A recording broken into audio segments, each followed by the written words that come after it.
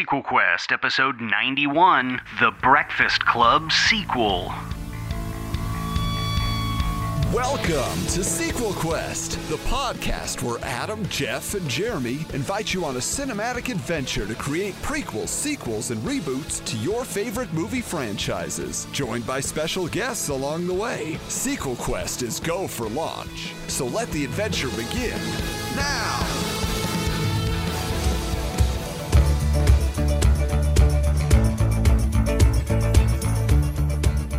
Dear Mr. Listener, we accept the fact that we had to sacrifice a whole 5 minutes to come up with movie ideas to pitch on the show. What we came up with was dumb. But we think you're crazy to make us record an entire podcast telling you which sequel, prequel, or reboot is the best. What do you care? And you see us as you want to see us, in the simplest terms, in the most convenient definitions. You see us as a redhead with a golden voice, an opinionated movie fan, a guy who thinks his podcast intros are funnier than they actually are, and a special guest. That's the way we saw each other at 9:30 p.m. this evening. We were brainwashed.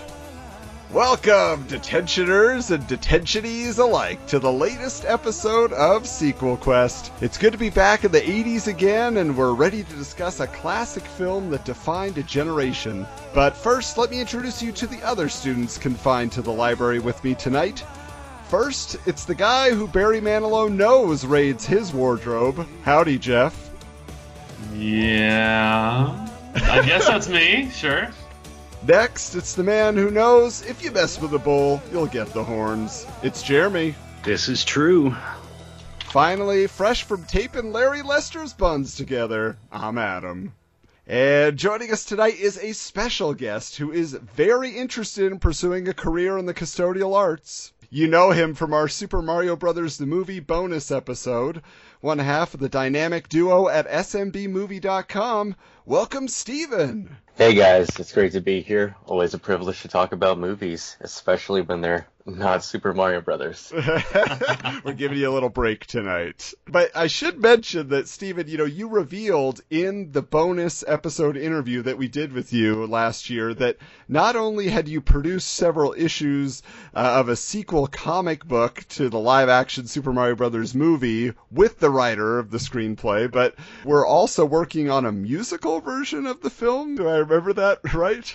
Yeah, that's very correct. At the time, we had just started development on that project, but as of December of last year, the script for that project is complete, and I'm pitching it to a few people I know, and I'm hoping to have a production moving forward, not necessarily this year, but hopefully in 2020. That's something to look forward to, for sure. So, you are no stranger to hypothetical continuations of movie universes. Oh, no, not at all. I'm very familiar with fan conceptualizing, fan fiction, that kind of thing. And I've always done that myself. I've seen where stories could go, especially when they didn't have a sequel. So in a case like this for The Breakfast Club, where many people consider it to be the perfect standalone film that doesn't need any further continuation or exploration, I think that's an opportunity rife for plenty of sequel concepts. So for you personally, because you did approach us with this last year, said, hey guys, I'd love to be on a real episode of Sequel Quest. I've got some ideas. What is it about The Breakfast Club that would mean that much to you? The film does really well at capturing that slice of life feeling of being a young adult on the threshold of adulthood, stuck in this situation, detention, school, what have you, and not really being understood or heard, but finding, commonality and family with those alongside you. And I think that speaks to a lot of people's experiences. So that's just why it speaks to me in particular, but I think a lot of people can relate as well. Yeah. So, Jeff, what about you? Where does the Breakfast Club fall for you in terms of, does it have a personal significance to you? Yeah, I mean, I probably watched this movie when I was in high school, but I didn't really connect to it until after high school. And it was, for me, ever since I was in my 20s or whatever, I made up a list of movies I will show my children to let them know I understand what they're going through. And this one, Rebel Without a Cause, would definitely be the ones of like, listen, I've been there. Because like for me, the experience that they have is a very similar experience to what I had, not physically, but emotionally and socially. Plus, which I don't know if, Adam, you were going to talk about it too, is that we did do a scene from... Actually, no, was I in this scene? No, you weren't. Let's get into that, because Okay. I have to admit, for me, The Breakfast Club was not on my radar as a kid or as a teenager, probably due to the R rating. You know, the closest I got to a John Hughes movie was like Curly Sue, which I saw in theaters, you know, Home Alone, which he wrote but did not direct. And I also remember renting Weird Science at one point and really liking it, but that was more based on having watched the 90s TV series on the USA Network and then said, hey, what was that based on? Oh, this movie's cool. But yeah, I first heard about the film around 1997 when my friends were planning to perform the lunch scene from the film at a movie-themed school talent show. And if you remember back from our Three Amigos episode, Jeff and I recreated a scene from Three Amigos along with our former co-host Justin. We did the My Little Buttercup, and then Jeff was also in a scene for Ferris Bueller, which I'm sure we'll get to someday. But my contribution to the scene, which I was not in, was that our friend Bobek, it was funny, he was a very goofy 90s goth kid, and he was playing Bender, but he didn't have the clothes. So I had to give him this random wardrobe that I wasn't, you know, a white trash tough guy either, but I had these costumes that I always put together. So I loaned him like a flannel shirt with the sleeves ripped off. He actually gave a nice performance as John Bender. That was his role. You know, he just got to Bender's big monologue about his home life, which was a true feat of acting in my opinion. And that's where I found out, oh, The Breakfast Club? I'll go check it out. But Jeff, what do you recall from that particular performance? There was a difference between the way that it appeared in our minds versus the way that everyone else saw it. So that was one. Not many people had actually seen The Breakfast Club. So when Bobek like pulled back his arm, which I think he just put like a little marker on his arm for a cigar burn, and so no one could tell what he was doing, and people ended up laughing. And it was like, I don't think this is supposed to be funny. But yeah, now Jeremy, what about for you? Because again, we always talk about you're kind of a slightly different generation than us. Where did you find out about The Breakfast Club, and how did it kind of come into your movie watching? Well, mostly during those teenage years. You have The Breakfast Club, 16 Candles, the whole Hughes collection there that you just kind of get into probably on a whim. It was interesting going back to it, and considering Netflix has it right now. So if you haven't watched it in a while and can't find a VHS player, I know that's not an issue for Adam. Adam has the only one left in America. Yeah, go check it out. Go relive it. It's kind of slow. It's way slower than I was remembering it. It was a little interesting going back to it. Yeah, well, I mean, it does feel like it's a movie whose legend has really grown as the years have gone on, you know, because it probably is in the top 10, maybe top 5 movies associated with 80s cinema, right? It's the thing that people go back to. And I feel like if it's top 10, that list is already split between Steven Spielberg films and John Hughes films. If you just say, what are these movies of the 80s that have survived the decade, and you just go back to immediately, you know? And what's weird is, like, this was only his second time directing after 16 Candles. He'd actually written this script first, and the studio said, no, we need something more commercial. So he did 16 Candles, which really wasn't a hit. And then he did Breakfast Club, which was made on $1 million budget and made $45 million. Wow. Which is, you just think about that. That's fantastic. Just the word of mouth on that thing. It must have been all teens getting to the movie theater like, yes, they're talking about me. But that's the question that I have for you guys then, because Jeff mentioned it spoke to him emotionally, what he dealt with as a teenager. But what this film really deals with is the whole idea of social structure, right?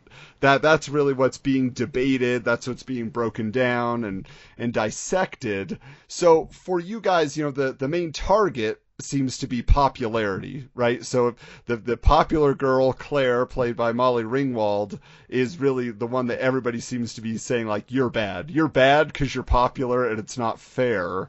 So before we get into really dissecting, like, the details of this film, for you guys, were you in any way popular, or which of the Breakfast Clubbers do you feel like you fit into, if any? Like, Steven, for you. I was probably the basket case. I was nowhere near the athlete or the criminal, or definitely not the princess. All right. Jeremy, what do you claim? I was probably one of the fringe guys between the athlete circle and the brain circle. And Jeff, I know where you stand. I was there. But where do you see yourself? Well, especially at our high school, there's a lot of groups that aren't represented, which, on a side note, I think I would disagree with you, Adam. I don't think this is about social structures. I think it uses social structures as the context. And it says that it's about what it means to be a teenager, and that it doesn't matter your social structure, you're all dealing with these things, and that's how they connect. But anyway, so for me, for my first 2 years, I would have been the basket case, where I just did my own thing. I had very little friends, I didn't really hang out with anybody, and then my junior and senior year, I was in the theater, and so I just hung out with theater people, and we just did things that theater people do. I don't know how well that's represented specifically in the movie. Yeah, and that's a good point, because I wasn't a particularly angsty teenager, so kind of like you said, Jeff, I didn't hate my parents, so I didn't really relate to these kids hating their parents, and the parents are the problem. Adults are, messing up our lives ultimately, and they could bond over that. But I could see how a teenager of any generation would feel vindicated by this film, like it represented their viewpoint, which was going unheard, in the way that teens kind of feel like they know everything about life just because their bodies suddenly started growing hair. And there's still so much to learn. But yeah, I agree with you, Jeff. Like, to me, it's like they were missing a drama kid. They had a kid who did high school theater, was struggling with body image issues and their own identity, was hiding behind characters they played on stage, desperately vying for recognition of their peers by being a great entertainer. That I could totally relate. But but what's funny is, for me, I had an odd kind of notoriety in that I was very well known. And actually, by the time Jeff left high school, because he was 2 years older than me, he didn't see like my pinnacle, where I was like in student government. I did the announcements over our PA with funny voices for a year. I did the plays. I was singing lead in a heavy metal garage band that played at the school a couple times. So by some weird twist of fate and just being so visible, I actually became the homecoming king my senior year, which I always felt like was a joke. Like, they're all dumping on the prom queen in this one, and Molly Ringwald gets it. I felt like they would have been attacking me, and I would have been like, guys, nobody cares about me. Like, they all know my name, but I'm not hanging out. I'm not going to the parties. The wealthy jocks and cheerleaders in the back parking lot, as we called it, were not calling me to hang out. So, like, again, with Jeff, luckily we had our group of friends to hang out with. Otherwise, I would have just sat at home watching Simpsons reruns, which I also did a fair amount of. But, delving back into that, Jeff, what you're saying the movie is really about, why do you think that's so universal? Why has that continued to resonate? Well, my job now, I work with middle schoolers and high schoolers, so I still see, which we'll talk about when we get kind of into the pitches and stuff like that, is, at least for me, is that I feel like the biggest challenge, and like you said, Adam, I know, like, my experience, I guess I would define myself as a little more angsty, as you put it, as a teenager. But for me, the hardest thing about being a teenager is the fact that they want to be treated like adults, but they don't really want the responsibility of being an adult. I want that sweet spot. Take me seriously, but give me nothing to do. And I mean, and that's not even quite fair, because the reality is like, don't give me anything pointless to do. And I was just talking about this with some students yesterday, that for me, like, every summer job that I ever had as a student was pretty demeaning, because basically you have no diploma, you aren't even 18 yet. We assume you have no skills. You have nothing to offer. So we're literally going to give you something that you only need a heartbeat to do.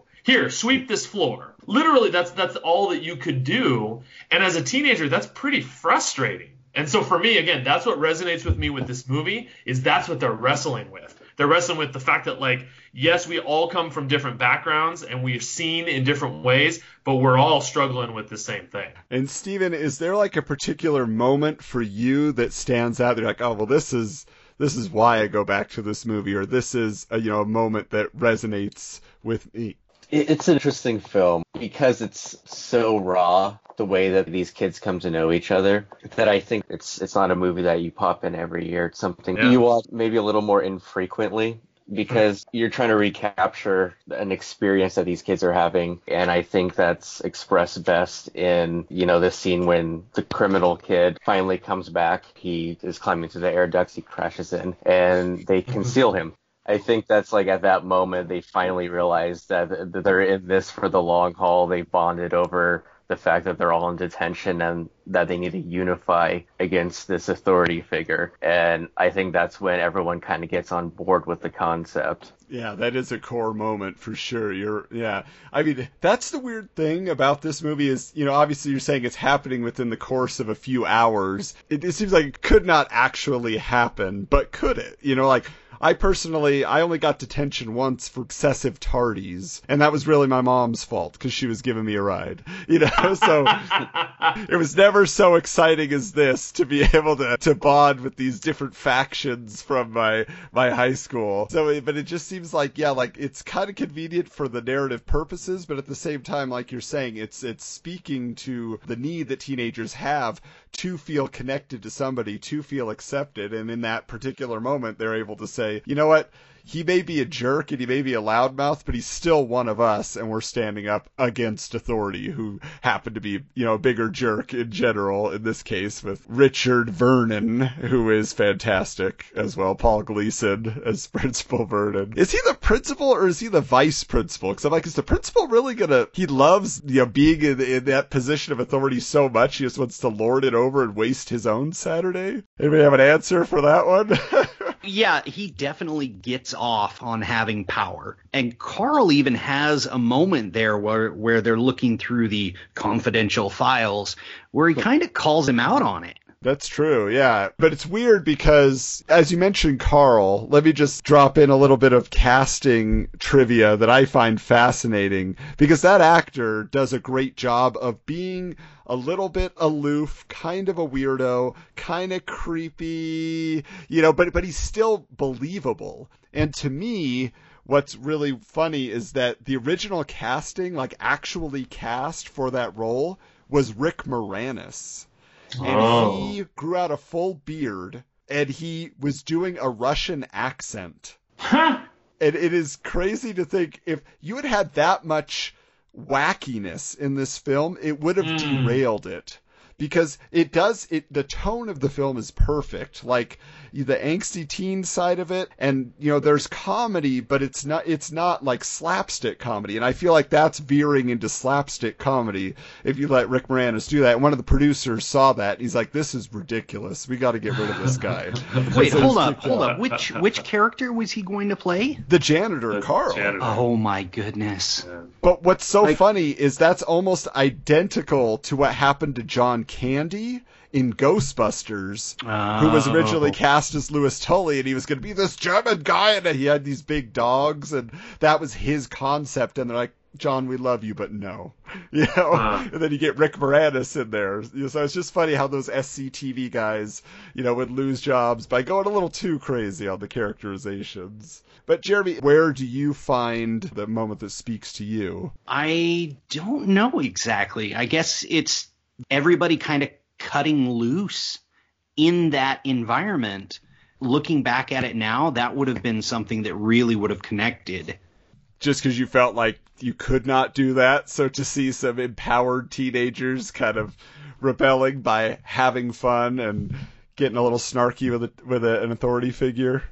Kinda. Like, the only time I ever really got detention or anything was 8th grade art class. We had these essentially coloring book pages, and we were to color them in. And so I was like, well, Santa's kind of standing up in his sleigh, bent forward. He's a big guy. his pants would sag a little bit. And so I gave a little bit of skin showing and a crack, and that got me detention. That got me written up. You rebel. You I know. rebel. I knew it. I knew it from the moment we started this show. This guy is trouble, I said. So that's like the only way that I think that I could even connect with this movie would be I was kind of in Brian's category to where I didn't deserve to be there. Then again, looking back on what Brian did to get there. Yeah, like I think the strength of this film, I mean, the writing's pretty good overall, and directorially, with John Hughes, the way it's staged is fairly simple, but at the same time it's very effective. But I think because they said they rehearsed it over and over again like a play, it just felt like it does have that natural element to it, and it obviously goes to the performers and just the casting, and just the idea of looking at this cast and then seeing what they went on to do. Right. I mean, because obviously you have Emilio Estevez, the Mighty Ducks franchise. Go back in the archives, you could listen to our thoughts on Emilio! And Ali Sheedy had Short Circuit, again, also in the archives, our Short Circuit 3, see where we took that. But she had Made to Order and a couple other things like that. Judd Nelson, had New Jack City. I know him best as Hot Rod in Transformers the movie. And then Molly Ringwald, she probably had like the hardest fall in terms of notoriety. And then she stepped out of it. Like she said, like, John, I don't want to do any more teen movies. And so he got mad at her because she wouldn't accept any more roles he was writing for her. Like you're saying, Adam, is that this movie is maybe even more significant for the cast, is the fact that, like, this is the Brat Pack and that they were the revolution on Hollywood. It was like, oh my gosh, like, where did these kids come from? I mean, yeah, in hindsight, when we look at some of their films, like, we don't remember a lot of, like, what Judd Nelson went off and did. Even though he ends up as the star of this movie, he steals the show. And so you would assume that, and that was kind of the thought, I think, at the time, was that, man, this kid, like, forget it. Like, he's taken over the world now. Didn't quite pan out that way, but it still was that perception. Yeah, well, and his problem was, apparently he was such a method actor that he was Bender on and off camera. So he was like harassing everybody, especially Molly Ringwald, and just picking on people and being obnoxious to the point where John Hughes said, I will never work with this kid again. Well, he almost fired him on set, but it was Vernon who stood up for him. Exactly, yeah. Said he's doing something special here, let him stay with it, yeah. And what's also, again, if we're going to go with alternate casting real quick, what could have been the original... Cage. Yeah, well, Nicolas Cage is who they wanted, but he was too expensive. But who they actually cast was John Cusack. John Cusack was Bender, and then they just, like, after a few rehearsals, they were kind of like, this just isn't quite what we need. And then Judd Nelson was in the running, and they're like, that's the guy. The one that impresses me the most is Anthony Michael Hall, because, I mean, he obviously, he was in Vacation, he had Weird Science after this, but he also became the youngest cast member ever on Saturday Night Live with Robert Downey Jr. They both hired in, and I think they were like 18 or 19, which is crazy. So he does fancy himself a comedian. I have to say, like, there's those moments, he does it both in this movie and Weird Science, where he does these, like, bits where whenever he's smoking weed and he starts acting like a stereotypical black jazz musician. Right. He goes, women can't demand it, Babadoo. And I'm like, what are you doing? Like, this is offensive, Anthony Michael Hall. This is not funny. Yeah. But he rebounded. I mean, he's been working consistently since, Vacation, and then, moving beyond that with all the John Hughes projects initially. The Edward Scissorhands with Tim Burton. He was in The Dark Knight, So, I mean, he's been in some bigger projects over the years. He's kind of known, I think he's known best for, he was the lead on the Stephen King TV show. He was on that for like 4 years. That's probably what most people know him for these days. Yeah, the Dead Zone, right? Dead Zone, there it is, yeah. Yeah. Well, and for the TV fans out there, he is in Riverdale. Oh. And he's the principal Interesting. As of 2018, so it's probably the second season. The other thing is for all the Marvel TV fans, he was just added to the cast of Agents of S.H.I.E.L.D., so this could be interesting. He may be looking at a villain part. Not bad, not bad. If anybody wants to know, Paul Gleason, played Principal Vernon. He's been in other things. I knew him best, and it was a total 180 from the Ewoks Battle for Endor TV movie. Of course you did, Adam. He plays the father of the little girl who's the star who gets killed at the beginning, but he's like a nice, heroic guy, and then he gets shot by these mutants, Wait.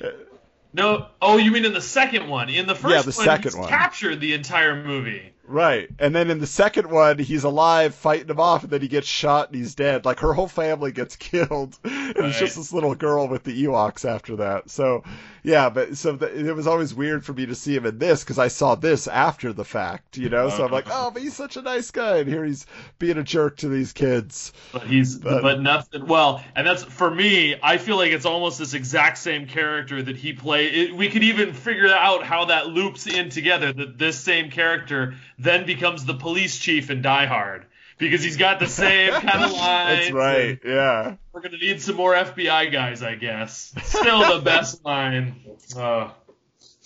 And then, I think it's worth mentioning, too, that obviously John Hughes, known as a writer, this was early in his directing career, but he had a lot of different titles for the film as well, which I think the idea that they were going to call it The Lunch Bunch or Library Revolution, not that The Breakfast Club is that much better, but it seems so nebulous, you don't know what it means, that the movie gives that phrase meaning. Whereas those other ones you'd kind of, I don't know, they just sound like Little Rascals spin-offs or something.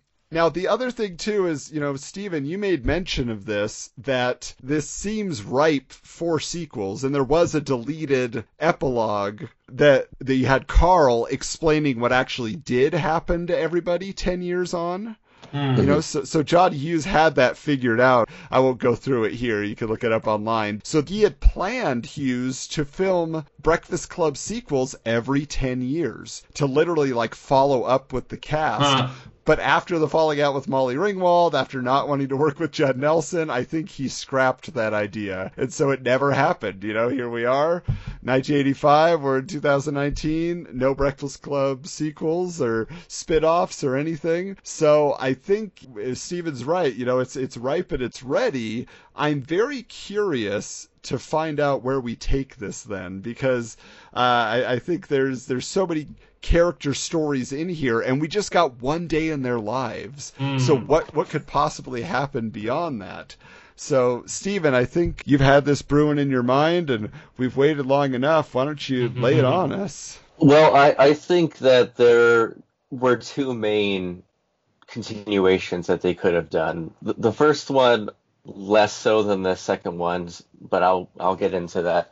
The first one is that they could have continued the film into literally the next day, on Monday morning, when you have the entire detention class are back in school on a regular school day, and they have to interact with their usual cliques, and you're exposed to the question of whether or not they're going to remain friends, and if they're truly going to have been changed by the detention that they shared on the weekend. But that particular plot line, I feel, hews a little too far from the original premise. So I think another idea that they could have explored that would be a lot more fun in my mind is if they had brought the kids back the next weekend, because we do know that some of them do have detention the next weekend. Not all of them, but some of them do.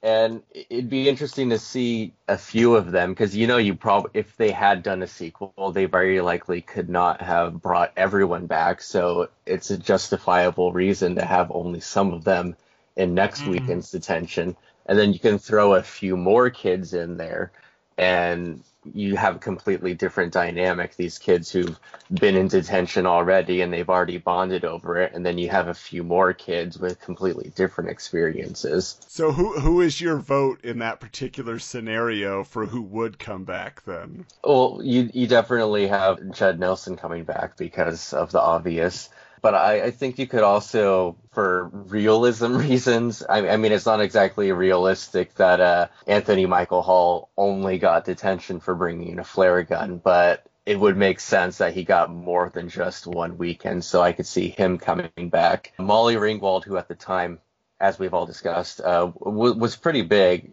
I don't think she would have. And, the other girl, the basket case, you wouldn't want to be pegged down in that kind of role. So she's probably out as well. And then Emilio Estevez, another big name. So he's gone. So you'd have like 3 gone and just 2 returning, essentially. Okay.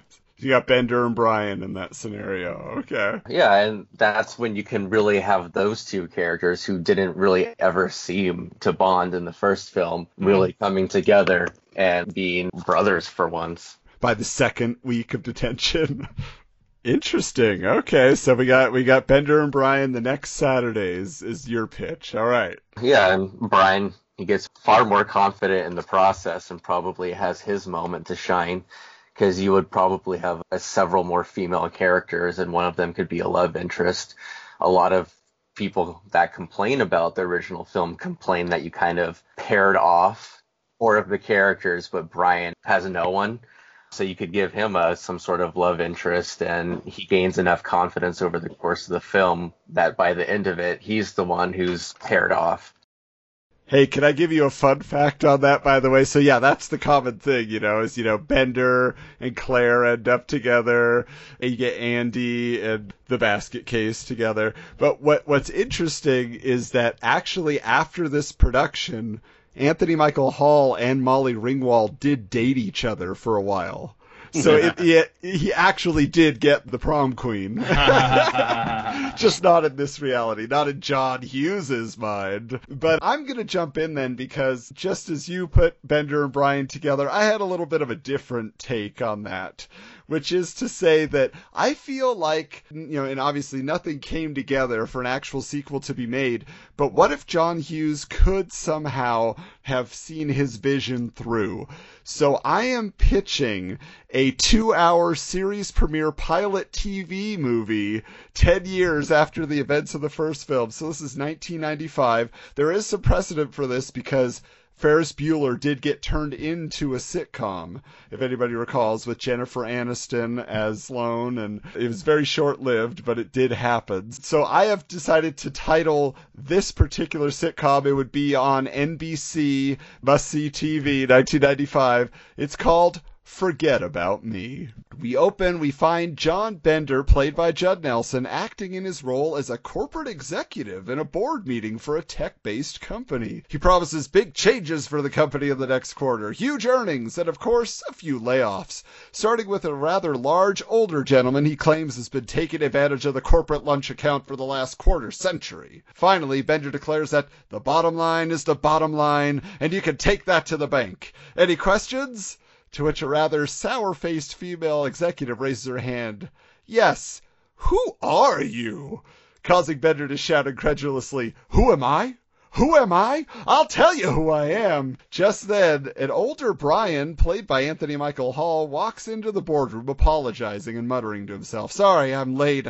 Some inconsiderate individual left his junker in my private parking space, and, looking up, he makes eye contact with the specter from his past and mutters, Oh no. Leading to Bender, announcing proudly, I'm Brian's new business partner. Next, we find Bender strolling into Brian's posh corner office and making himself comfortable, with feet up on the desk, while reclining in a big leather office chair. Brian reminds Bender that when the huckster approached him 5 years ago with an idea for an aquarium-based furniture company, he declined. When Bender somehow weaseled his way into a corporate retreat for Brian's company in Malibu 3 years later, with a pitch for a computer dating service where hot, blind girls were hooked up with rich, ugly dudes, he passed. And just 6 months earlier, when Bender popped up dressed as a waiter at a fancy steakhouse to present Brian and his table of potential foreign business clients with what he professed would be the biggest fad diet food since Ultra Slim Fast, which was in fact earthworms being positioned as 100% protein, no fat, no sugar,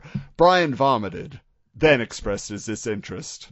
Bender says he knows Brian won't be able to turn him down this time, causing Brian to scoff and inquire, "And why is that?" To which a smirking Bender responds, "Because I have this." Then he pulls out an old tape recorder from his pocket, pushes play on a cassette, and we hear Brian crying and confessing of his suicide attempt to his fellow detention attendees that fateful day in the library.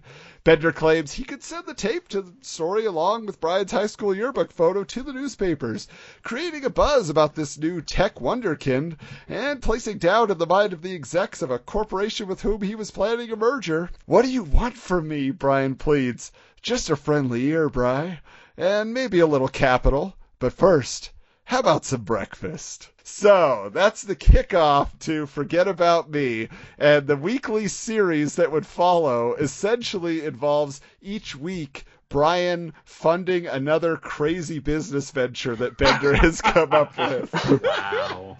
And of course, eventually, just like Frasier did with Cheers, you'd get, Molly Ringwald would come in, you'd get Emilio Estevez, this is like they would get the rest of the crew in at some point throughout the first season, because who knows if they'd get to a second, most likely not. But, but that is my pitch for the series, Brian and Bender and Forget About Me. And about me. Oh, boy. All right, Jeff, what do you have for us? So since we've already gotten a direct sequel and then a sitcom, I'll add to the trio by proposing a reboot.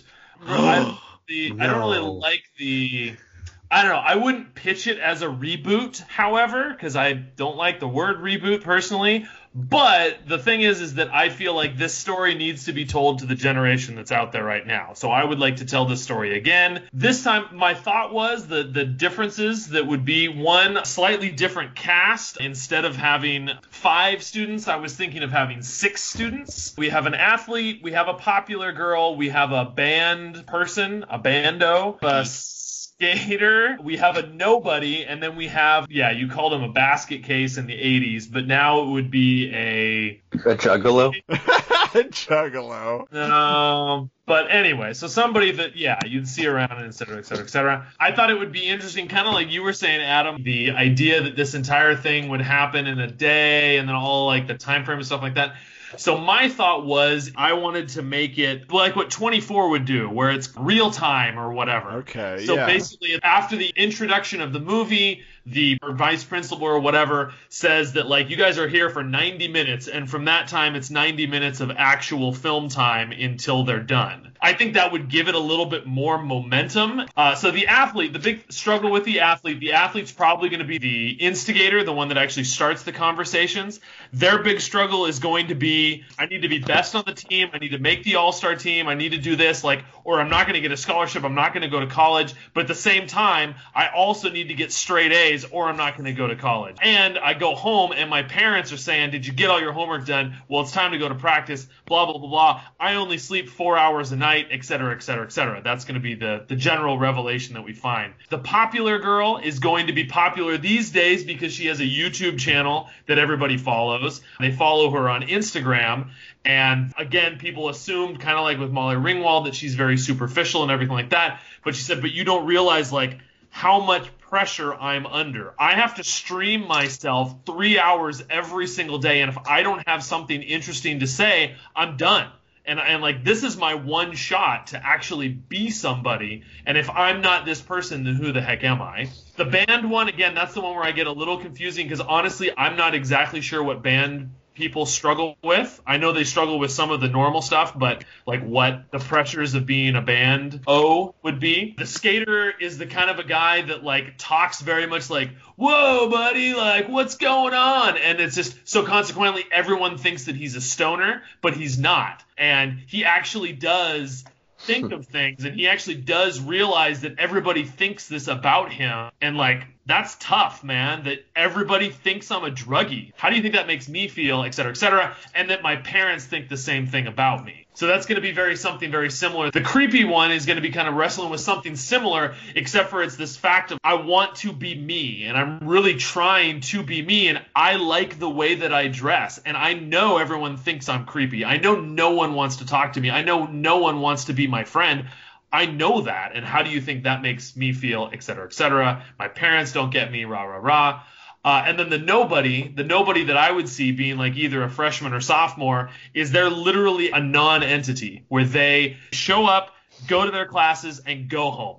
And then they play computer games, usually like one-player RPG, that sort of stuff like that. And it's just like, I hate high school because all it is going to class. No one talks to me outside of when they have to. I don't have any friends. I'm just there all by myself. And so then same sort of a thing. I love that, like we talked about in the original movie, is that as this hour and a half is going on, they develop this community where they realize that what the skater thinks of the athlete and what the creepy person thinks of the popular girl and blah, blah, blah, blah, blah, is that they are all ultimately dealing with the same sort of things. But then the second thing that I thought was interesting is that maybe that's the whole reboot thing, is that we keep the same, like, you got to write a paper, which for me, Jeremy, like you were saying, the thing that always bugged me about the original movie is they made Brian write the paper. It was like, come on, dude. Like, at least you could all work on it together. So, but I kind of like it. It was a nice little monologue and stuff like that. I kind of think that it would be interesting. Maybe that's how the conversation starts, and then that's how it ultimately ends, is that they need to each write a paper of what do you want to be. Ultimately, the conversation shifts from it really doesn't matter what I want to be as much as it matters who I want to be. And that's what they end up bonding on at the end, and they all end up writing something poignant along those lines about the kind of person that I want to be. So yeah, so not quite a reboot and yet a reboot.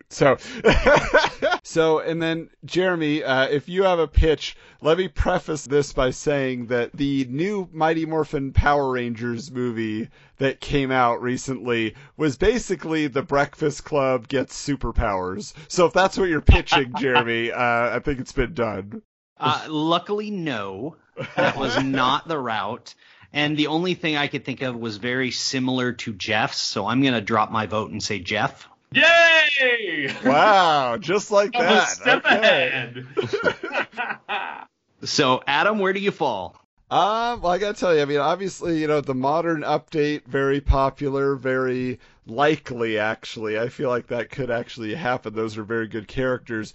But I personally am very intrigued by Steven's pitch, because I want to see, like, yeah, if Bender and Brian got put into detention again together, like, how would that play out? And then they sort of have a relationship, and then how do these new people fit in, and who are the new people? Like, there's a whole world of possibilities there for me, so I gotta vote for Steven. Jeff, where do you fall? So, well, because I can't vote for Jeremy, so I've got to vote for, because yeah, honestly, and it's so perfect that you would do that pitch, Adam, because it does feel like you would have loved that Ferris Bueller sitcom and that sort of thing like that, but not as much for me. I mean, obviously, like, I love the gravitas of this movie, so that's why I feel like Stevens, yeah, would definitely have that opportunity for a little bit more gravitas. So that would be my vote as well. All right. Steven, where do you fall? You know, I really enjoy the idea of reboot, remake. I think the time is ready for that premise. People have done it before. We've seen 21 Jump Street, things like that. The teen genre, people have said for a long time that it is overplayed, but it's always going to be a generation that needs speaking to, and why not take this very popular property that can be applied to any era and just do it again with new character archetypes. All right. So it's here we are again. We find ourselves in this situation a lot. But this is going to be interesting because his was a follow-up immediately, and we're looking to reboot it. To do it in the modern day, there are specific obstacles, as was brought up. Jeff, you said the popular girl is pretty much an Instagram star.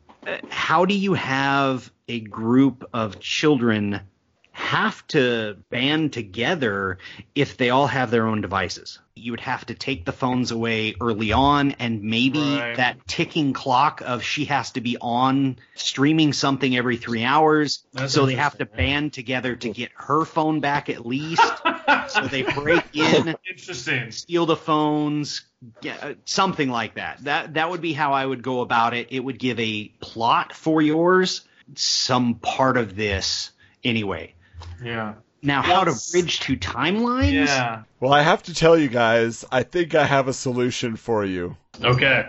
We're going to hot tub time machine this. and those kids, the modern day kids, go back to the 80s and end up in detention with Bender and Brian. And of course, I mean, it's going to be amazing. You're merging the two decades, and they have to learn to bond somehow. They'd have to be digitally, that reverse aging technology. It's okay. work marvels. Outside of that idea,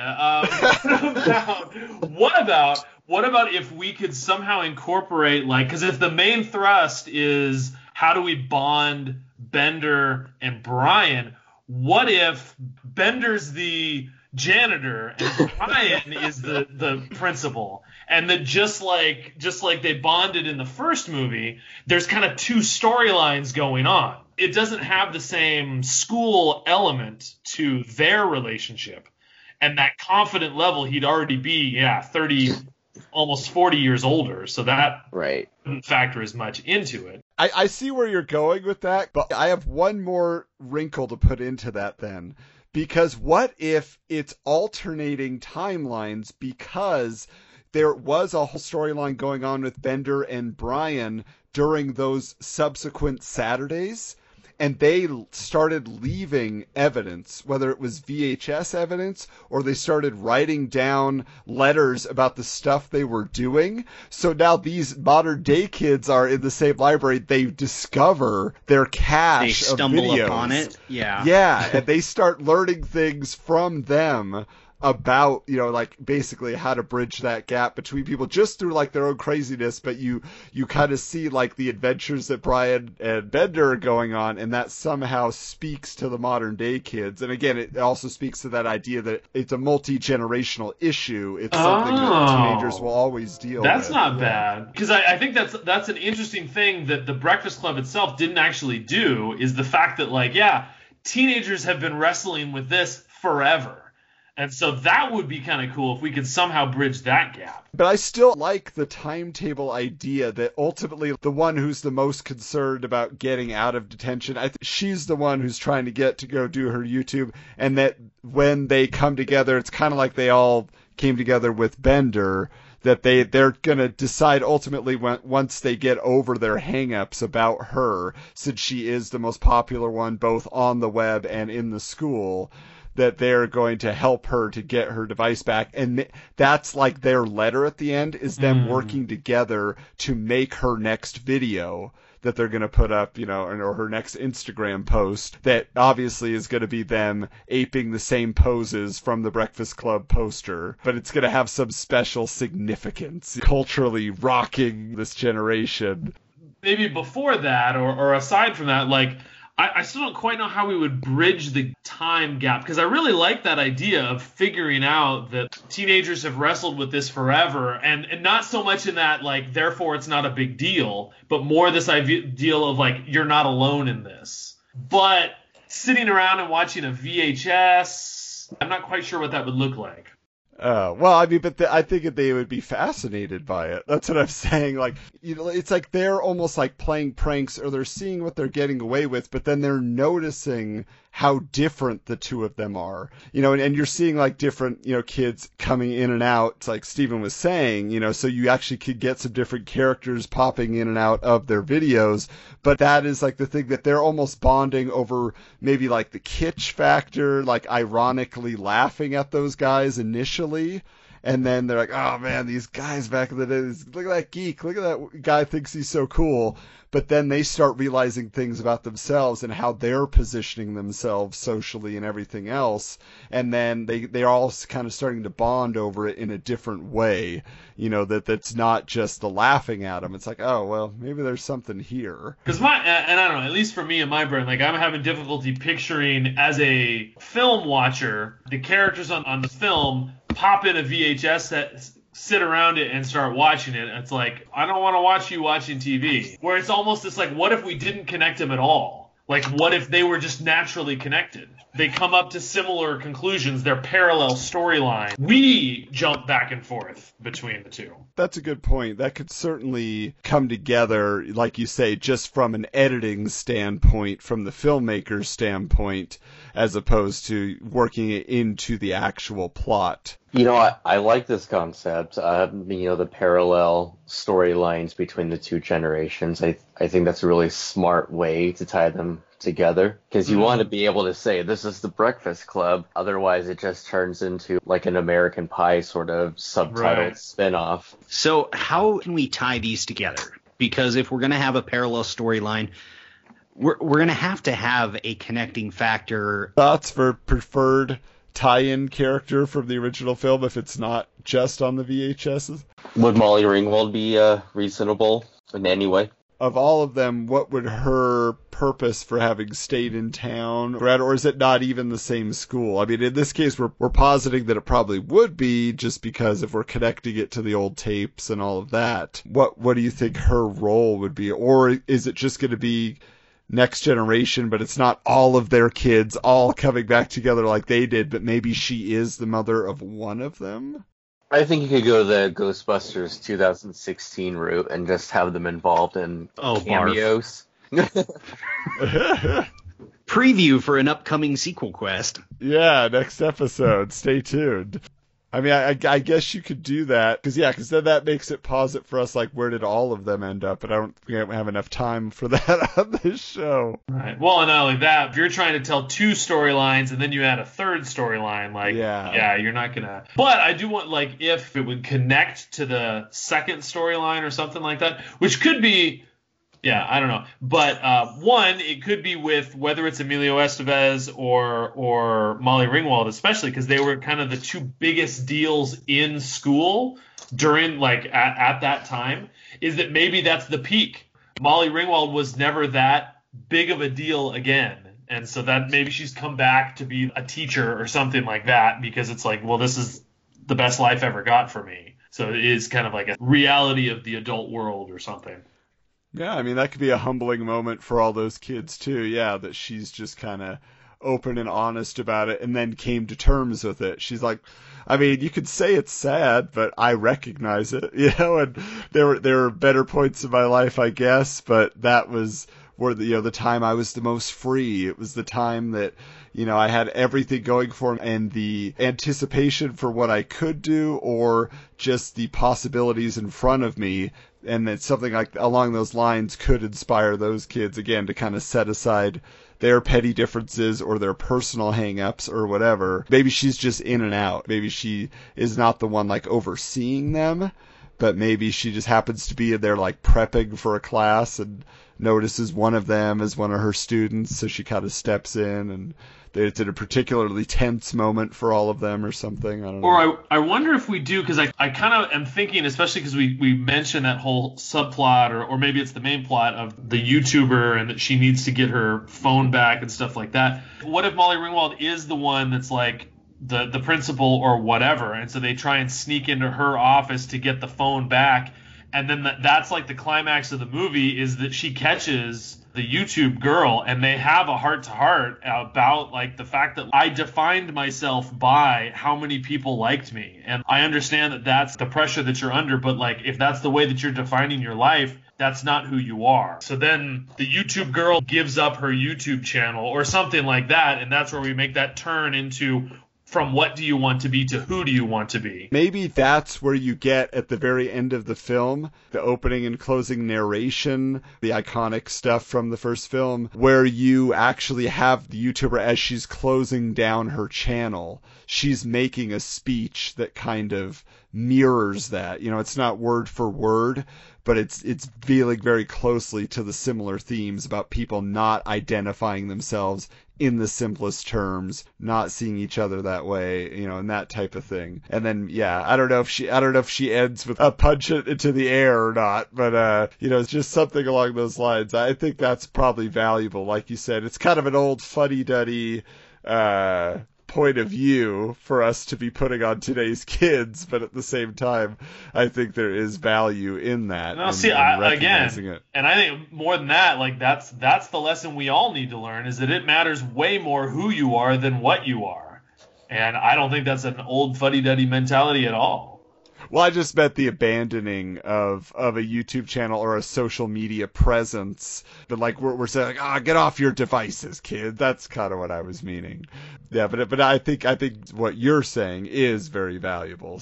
And I think the sweet spot would be as if we can find Brat Pack number 2, or we can find a cast of just about to explode actors and actresses. Mm-hmm. But if they're just about to explode, I don't know that we know who they are right now. So that does make it tough. I think there's a fair amount of young actors really coming into their own. Like, who's the gal that was just Jeremy, you're gonna know this. She's like a pop star, but she's in Bumblebee. She's in Into the Spider-Verse. Haley Steinfeld.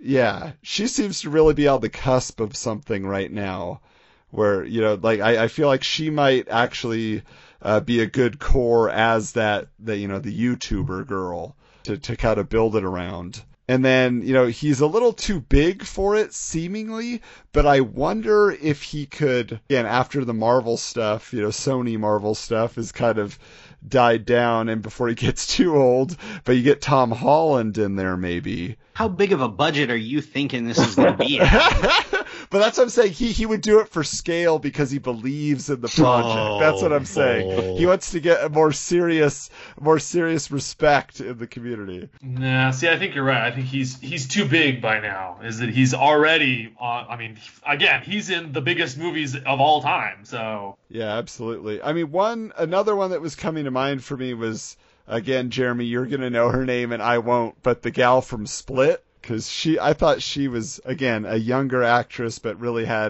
she looked like she could... Anya Taylor-Joy, the main character? Yes, yeah. Oh. That name does sound familiar. I didn't recognize the face, even when I saw Glass this weekend. Oh, boy. Save it for the sequel chat. Nope, yeah. I'm going to save it for another show, because, oh boy, do we have thoughts. You know, the other person I was thinking of, because, again, you're kind of like for people that maybe have like hit it big in one thing, but are they going to be able to branch out? Are they going to be given other work outside of what they're dealing with? And I was thinking, you know, Finn Wolfhard is getting a lot of attention. You know, he's in the It movies and all that and coming off Stranger Things. But the kid who I don't know, is he ever going to work again? I guess is how I feel about it, is Gaten Matarazzo, who plays Dustin, you know, the kid who was missing teeth and all that. Like, to me, like, he could definitely play like one of the outsider roles, or maybe he's going to surprise us and he's going to be the skater or something. But he was one to me that kind of stood out, where I was like, I wonder if he has another side to him or another character that he, you know, if just given the silver screen treatment, we could see a little bit more. Steven, if anybody comes to mind for you, let us know. Well, in terms of directors, I did have someone in mind. I saw this movie on Netflix last year, Dumplin' by Anne Fletcher. Oh my.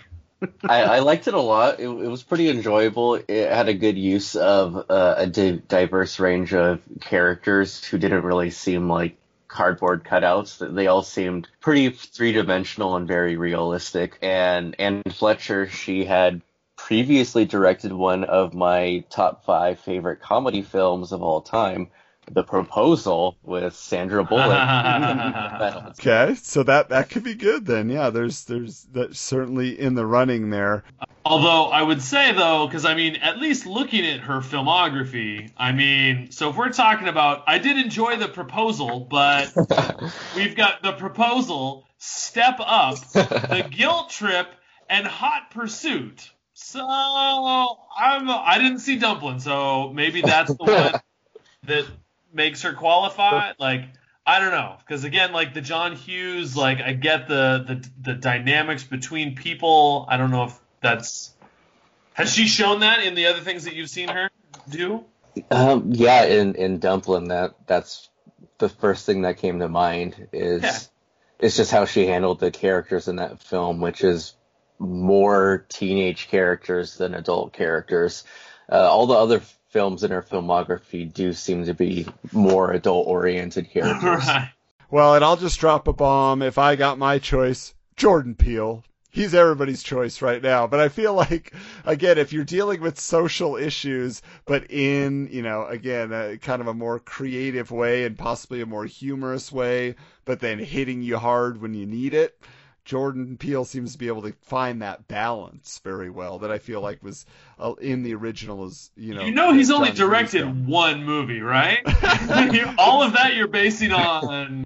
It was an impactful film. It was impactful, and have you seen the trailers for his next one? Yeah, I did. Called Us? But that's a trailer, man. Come on. I know. Let's settle down here. Jordan Peele's The Breakfast Club. It's going to sell tickets, I'm telling you. It'll be a Blumhouse horror film if we go that route. That's another way to go, man. Bender's back.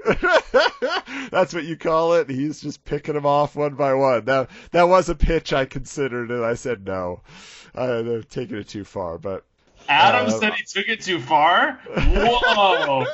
Maybe we just all need to see Dumplin', then we'll reconvene. Last question here, then. So what is going to be the title of the film, then, given now how we've kind of structured it and what we're working with? How are we labeling this to get people's attention? Back to Breakfast. Yep, the Brunch Club. Well, that's what I'm saying. Like, is it just a reboot? Like, is it just the Breakfast Club 2019, the Breakfast Club 2020? No, come on, Saturday School or something. But I guess I was trying to say do we want to just keep it simple and to the core of it, rather because again the Breakfast Club was kind of nebulous, and so is there another equivalent of that? Should it be related to the social media angle in any way? Or is it just use my title, Forget About Me? And it's what does that mean? But it ties back to the Breakfast Club. And maybe that's kind of her final statement when she's saying when she's closing off her YouTube channel and her Instagram, she's like, forget about me, live your life. Something like that. Huh? Maybe. All right. Well, I think we've done it. Steven, thank you so much for joining us and kicking off this idea. Went a lot of different directions, and I think we'll see how the box office returns go on this one in our fictional Sequel Quest universe. Oh, yeah, no problem. Thanks for having me on. It's always a privilege and a pleasure. Now, if people want to talk to you, Steven, further, where can they find you these days on the internet? Oh, yeah. Plugs. Okay. Yeah, you can find our website for the Super Mario Brothers movie at smbmovie.com, and we're also very active on Twitter, also smbmovie. For the coming year, we're still celebrating the film's 25th anniversary, so we'll have a few more nationwide screening events and other projects coming up in the next few months. Very cool, yeah. So get connected, get involved. They really know how to have fun with this movie. And if you see just the number of people on Twitter rediscovering Super Mario Brothers, the movie right now, I mean, they've really kicked off something special here. So be a part of that universe. But speaking of universes here, you might have heard, if you're following us on social media, Jeff and I just launched a new podcast, the Two Goofs podcast, where we're talking about our time as costume characters at Disneyland. We had a preview episode a couple months back, and the first episode just dropped talking about the audition. So go ahead and see what our process was there, and get connected at Two Goofs Pod on Twitter. You can check out twogoofspodcast.com and get connected on the website there, and that is with the number, just so you, if you could find us easily that way. And finally, as Jeremy alluded to earlier, next episode, given the recent announcement of a Ghostbusters directed by Ivan Reitman's son, Jason Reitman, we had planned to discuss a sequel to the 2016 Ghostbusters Answer the Call, the Paul Feig film, and all of a sudden this exploded, so very timely. So next episode, get ready for our continuation of the female Ghostbusters universe, and what would we have liked to have seen in a sequel, which now for sure will not be coming. But who knows? So stay tuned and tell your friends, get ready for what's to come. And until next time, don't you forget about me. Don't you forget about me. We hope you enjoyed this episode of Sequel Quest and invite you to join us next week for another discussion about a film that never was. Share your ideas with the Sequel Quest universe by visiting sequelquestpod.com, following us on Twitter at SQPod, on Facebook by searching Sequel Quest, or sending an email to sequelquestpod@gmail.com. Let the world know how much you enjoy the show by leaving a review and 5-star rating on iTunes. All films and characters discussed on Sequel Quest are the property of their respective studios and license holders. No copyright infringement is intended.